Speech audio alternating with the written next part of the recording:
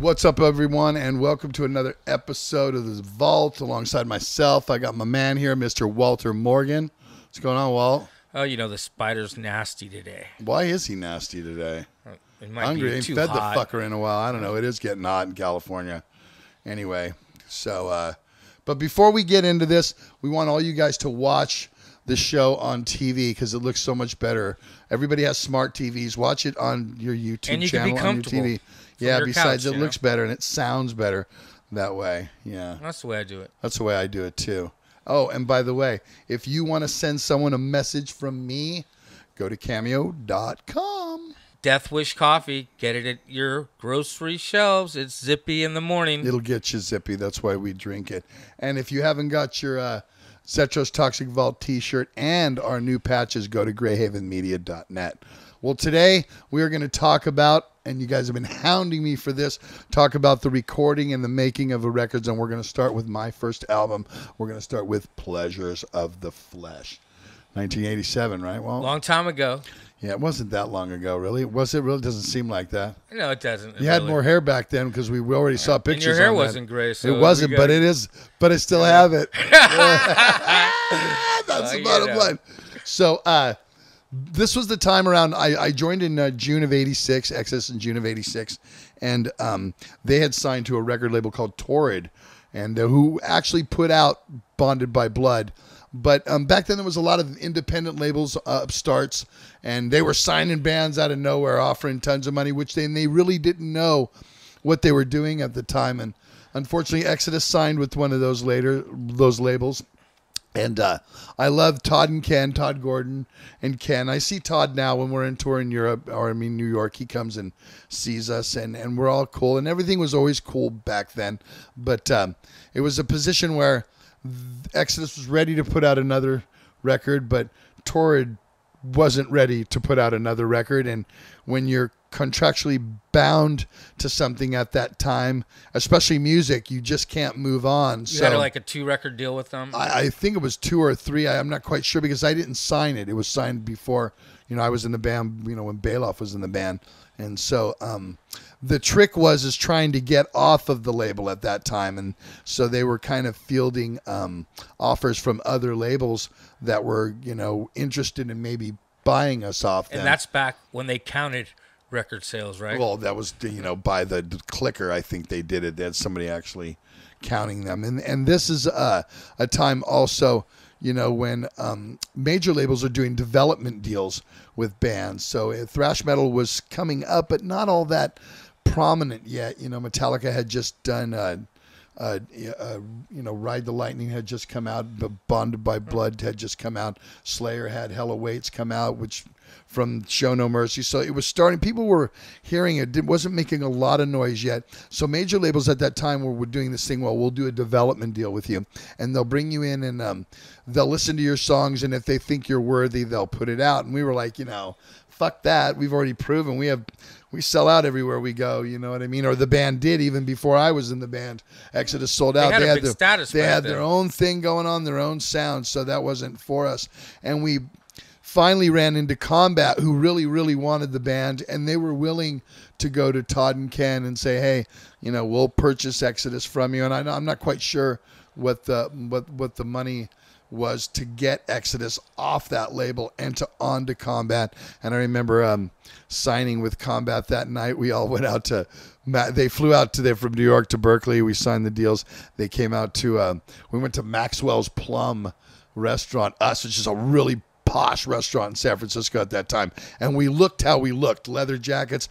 I remember we went out with Elliot Kahn, who was our lawyer at that time, who has Green Day manager, Testament. I mean, down the history, many for a lot of bands. Yeah, he was there when I hired Alex. That's a total another story. I think you guys bought him a house. I probably. Anyway, we went to this. I remember I had lobster, and we were throwing the lobster on the table, and our management was encouraging this behavior because that's kind of how it was. So we signed to Combat, and we're going to do a record with them. And, it's kind of time has gone through. It's been a while to work this out. So we got into the studio around the spring of '87 because I remember the A's were playing that I think I went from a game to the studio. That's the only reason I can remember that. And we started the album with a guy named Mark Whitaker, who actually did some Metallica stuff. He did Bonded by Blood, and he started doing the drum tracks, and something happened with the drums and him, and I'm not a drummer, so I wasn't in on this. And But he did complete the tracks. He did complete the drum tracks, and he was removed from that. And then it was Mark Senesac and Sylvia. Wasn't he the assistant engineer? He was the assistant engineer, and we were like, hey, well, we'll produce it with you. And this was in San Francisco at Alpha and Omega Studios, which is in like the Tenderloin. in a very bad area, owned by Sandy Pearlman, who had produced all the great Blue Oyster Cult stuff. This is his studio that he owned, and it was like, my first time in the studio. What a great, atmosphere to walk in, just overwhelmed. The big boards and yeah, the rooms. Exactly. And so Mark took over the rest of the record. Mark Senesac, along with Gary, Rick, and kind of all of us. We kind of produced it. Although I didn't produce, I really didn't know what I was doing. When I was time to do my vocals, I kind of went in there and did what I knew. And it was in, like you said, in a very seedy part of San Francisco. But once you walk through those doors. Oh, yeah. Well, it was beautiful. It was a palace once you got through the doors.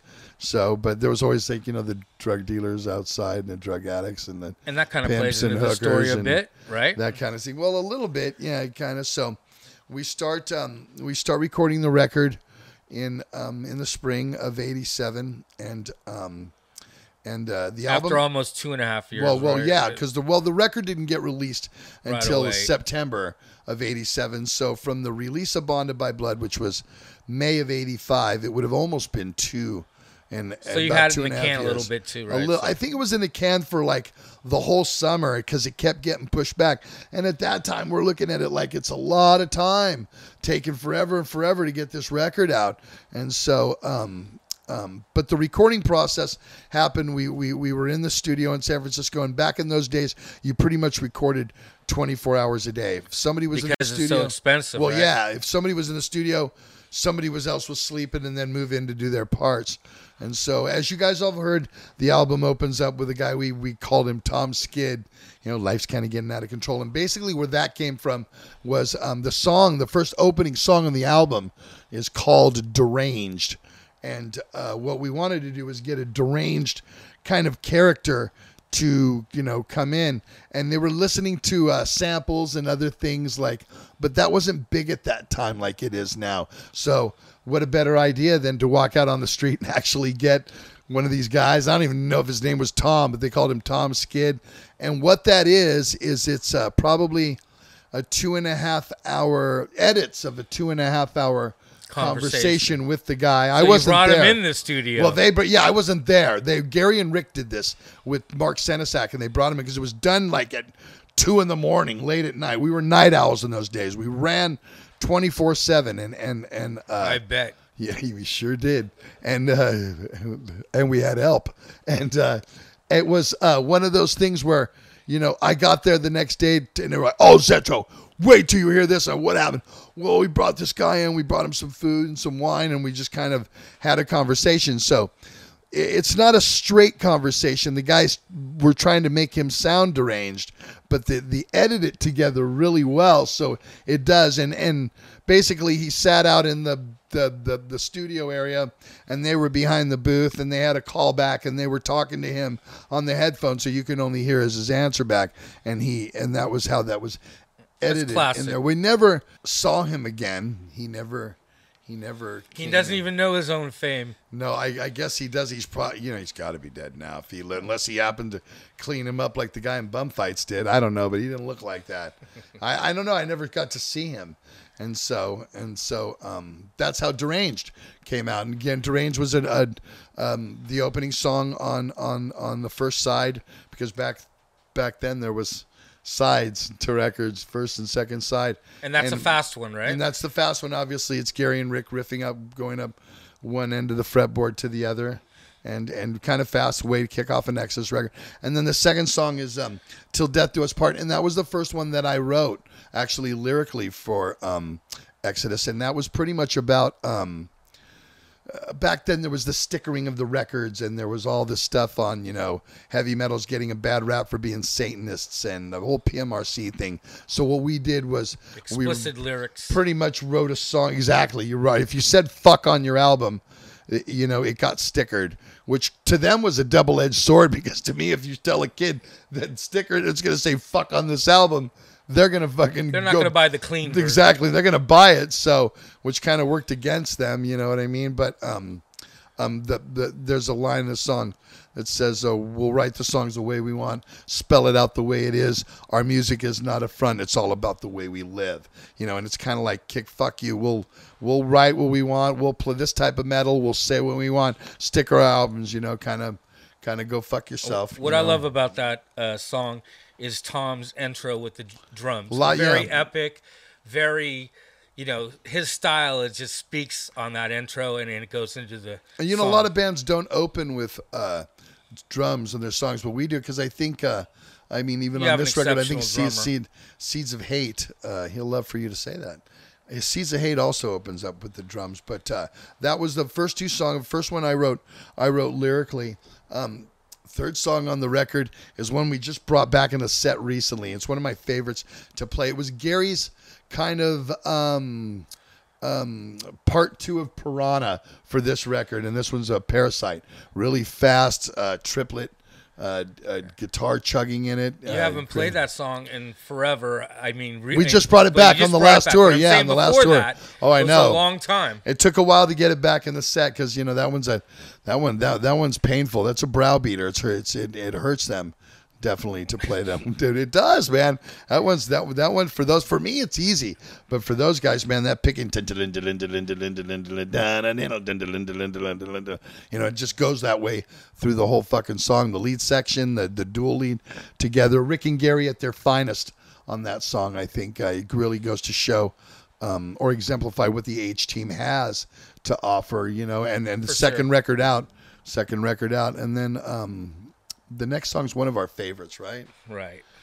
It's Brain Dead. One of your favorites, too, Walt. It is. And I remember way back in the day when you started the Pleasures touring for the first time, and for a long time, it was the closer of the encore, right? You always played it last. We did. We played it at the end.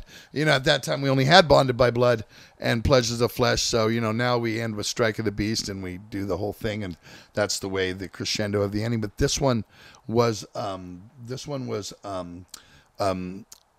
one we ended with, and it kind of got everybody in a much. This is one that also was off of a demo that they had put out in between Bonded by Blood and this with Bailoff, just to try to get some different label interest, and it had this and 2 other songs on this album. This was I did not write this. This is typical Paul Bailoff right here. I have a very rare CD that Combat put out with the demo and some live songs, and with Paul singing these songs. Very rare. I think it goes for like $250 on eBay. Yeah, but you could probably just go to YouTube and That's true. Craig didn't get think that it was a real release, but it is, and it's very rare. But anyway, it is Bailoff at his best. The last thing he did with Exodus, actually, if you can find it. Right. And then we go into another song that's kind of an obscure track. That closes out side one. Faster Than You'll Ever Live to Be. And Faster Than You Ever Live to Be was another one that I wrote lyrically, and I actually was like, well, what is this song? They have the title. That's typical Exodus. Gary will give me the title, and he'll say, he'll tell me, oh, well, just write it about this. This was like the first one of that. And they were on tour in Europe with Venom and Slayer, and the only movie that they had on their tour bus was High Plains Drifter. And there's a part in the movie where Clint says some part about a guy asks him if you're fast, and he says, faster than you ever lived to be. So basically, I watched the movie, and then I kind of wrote the movie, around that. But what a great title! Great song too. Yeah, really fast. Good lead section. A good little kind of middle breakdown before it tears off in the lead section. Really good one. And then that's the end of side one. Really good one. And then that's the end of side one. And then, and back in those days, you didn't have CDs, or it wasn't digital. It just didn't keep playing. If you had a cassette or an album, you had to turn it over. Flip it. And the first thing you hear now is jungle sounds, and we're going to go into the title track, which is Pleasures of the Flesh. And this was a song which was like another one that was on that demo that I did not write, that Paul wrote along with them, with the band. And this one also has an intro of like, you can hear Rick and us, we're in there going, doing that. And then and the birds. in the back. And we actually had Tom's roommate, Ian, had this dog named Tara, and he was a Rottweiler. And we brought her in, and we lowered down the mic, so if when you hear it, you'll hear we just grab her jowls, and she would tear that up. And then obviously the song kicks in. One of my favorites to play. It seems like all of the ones that I didn't write are my favorites to play. And generally, the second side of an Exodus album has that real epic long song than you're known for a lot, right? And this one was no different on that. Again, one of my favorites to play.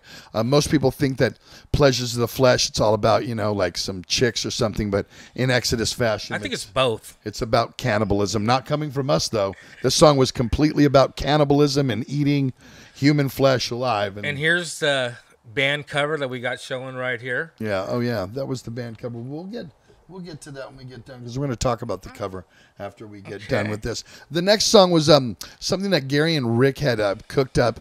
It's this little musical guitar kind of thing. They called it Ragacle at first because it was this ragtime classical thing they did on the guitar. But when the record came out, they changed it to 30 seconds.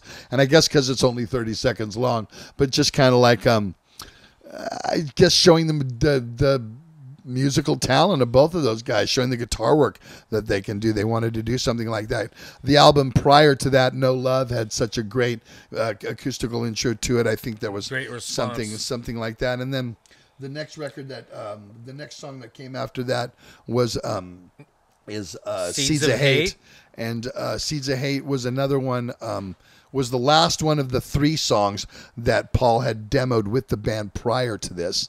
And it has an intro to it too, doesn't it? No, just has Tom coming in.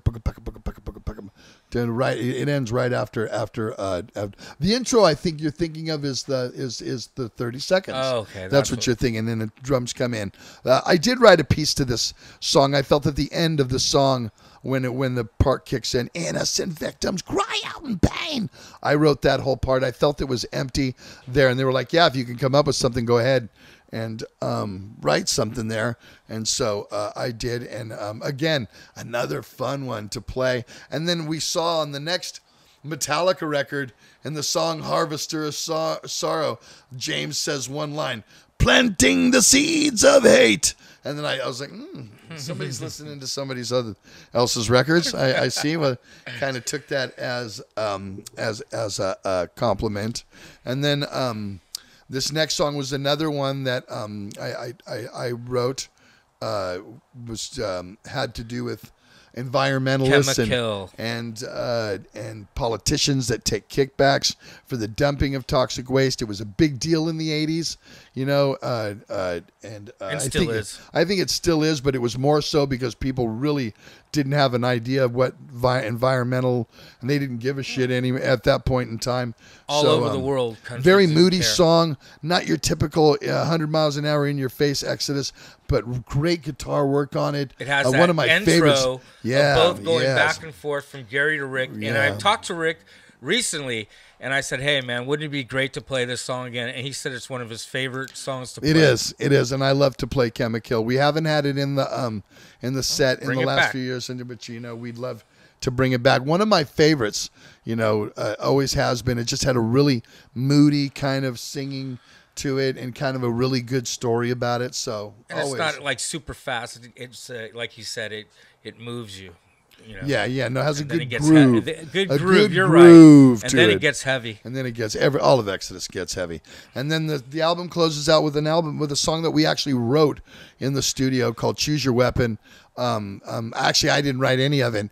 Gary wrote the song and wrote the lyrics. I just had to learn it. But perfect way to end Yeah, that's a Pleasures very of Flesh. obscure track. Did you ever play that song live? We did back in the day, Yeah. and that first, but I haven't played that in a lot. I'd love to do a whole B-side And how many years thing has it been? and Like 30 something? well, what we're 32 at least for this album.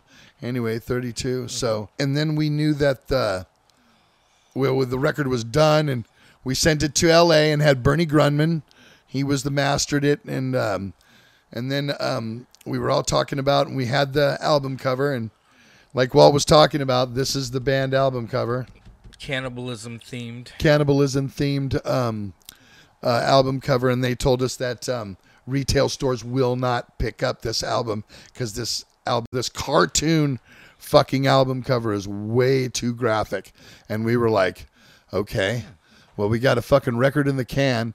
What do we do? So they came up with the idea of it's called the album's called Pleasures of the Flesh, and we'll be all owners of the Cannibal Bar and Grill, and that's what you see there. So when you turn the album on the other side, Walt's good buddy, Mr. Mike Kanzler, and our old stage manager. I grew up with Mike, from and high school. He was the guy that you see on the back. Some people said, "Is that you, Zetro?" It wasn't me, even though my hair was. He looks poofy. like a cannibal. My hair was. He did look like a cannibal at that time. So what we did is back in those days, it was against the law. It was a felony to actually own human bones. You had to have a license to do it. So we hired a guy out of San Francisco called Sticks and Stones, Skin and Bones. You guys love spending money back then. We love spending money. I love spending money now. Anyway, we had this guy come in and bring actual. So those heads that you see in front of us are actual human skulls.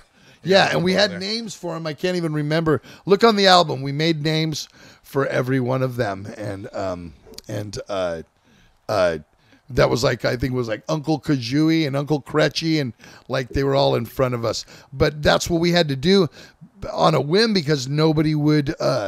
They said, oh well, Target won't take this and all the and so whatever. You had to shoot that album. So we shot it, and we did it at the Punchline in San Francisco, which is a comedy club. And because we were managed by Bill Graham at the time, we could get away with doing, shit like that. He'd like when we did the Toxic Waltz video, we did it at the Fillmore. Why? Because Bill ran the Fillmore and said it was okay for us to do. So we got kind of a lot of privileges from that. And who shot the photo for that? Yoni Mayeri. Her husband was David Mayeri, who ran the Warfield at that time, another Bill Graham. She was a great photographer. I don't know what other stuff she did, but she shot that and shot Kanzler. We did it in a day.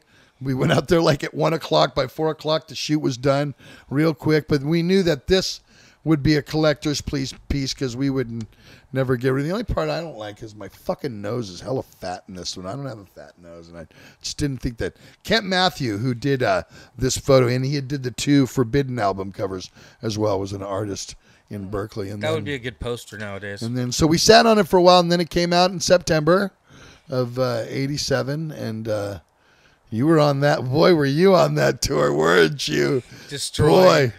Boy, Destroy tour. Yeah, Walter, I mean, did you just park the fucking budget car there and leave it there because you fucked that thing up so bad?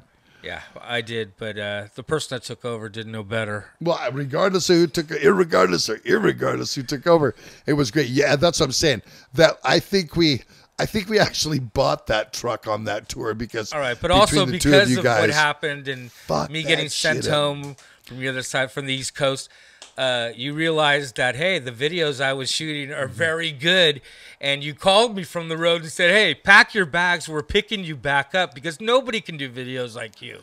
So we have, and we'll talk about some of those videos. I know if you guys have watched on Exodus's YouTube channel, you see the Astoria video. That just came out, right? He shot that whole thing. Yeah, even the fuzzy part where he's walking through the fucking crowd and it's going, you can't make it out. It's Walter. Right. That's when it was very raw. That's the way you wanted it. So, and we went out with Celtic Frost and Anthrax. Right. And it was mayhem from getting. That was a great tour. Yeah, because we were young and fucking. And Anthrax on fire. had Among the Living Out. Right. I don't remember what Celtic Frost was touring on. I don't think it was Into the Megatherion. I don't think it was that. I'm not quite sure. And then after that, we went home for Christmas, and we came back and went out and did the States and Canada with MOD. Right. which was another fun because Billy Milano was a And blast. when was the European leg? That was in April, after June. Yeah, it was Yeah. in June. Okay, so I went that on year. that So too. and now we're in '88, and then in June we went to Europe for 8 or 9 shows, and that's the infamous Dynamo Festival and the infamous Birmingham A lot of show. big shows there, you know. Yeah, well, the Astoria in Birmingham show. London and Well, the Birmingham show's the one that's the right. famous show that, That we've we did already an told that episode on. story Yeah. on. So That was a very successful tour and album for you guys, though. and so that kind of as it wound up, we came back and then we went right back in the studio the summer of '88 to write write and record Fabulous Disaster, and then because Fabulous came out in January of '89. So at that point, there had been 2.5 years since the last record, but here there was only really about 1 year and 5 months between the 2 records And we're coming gonna out. get the Fabulous Disaster. We story will too, down the right? road, get Right. down. So, any of you guys, leave me some comments and let me know if you saw us on tour. You know, obviously, subscribe to our channel. What do you got? You got nothing to say on that wall? I'd like to Anything hear add the on? comments because I read them all. So He let likes me to know. hear the comments, especially when he reads his own comments. That's what I love. Sometimes That's I do my that. favorite time when you read your own comments. But subscribe to my channel, and we'll see you guys next time in the vault.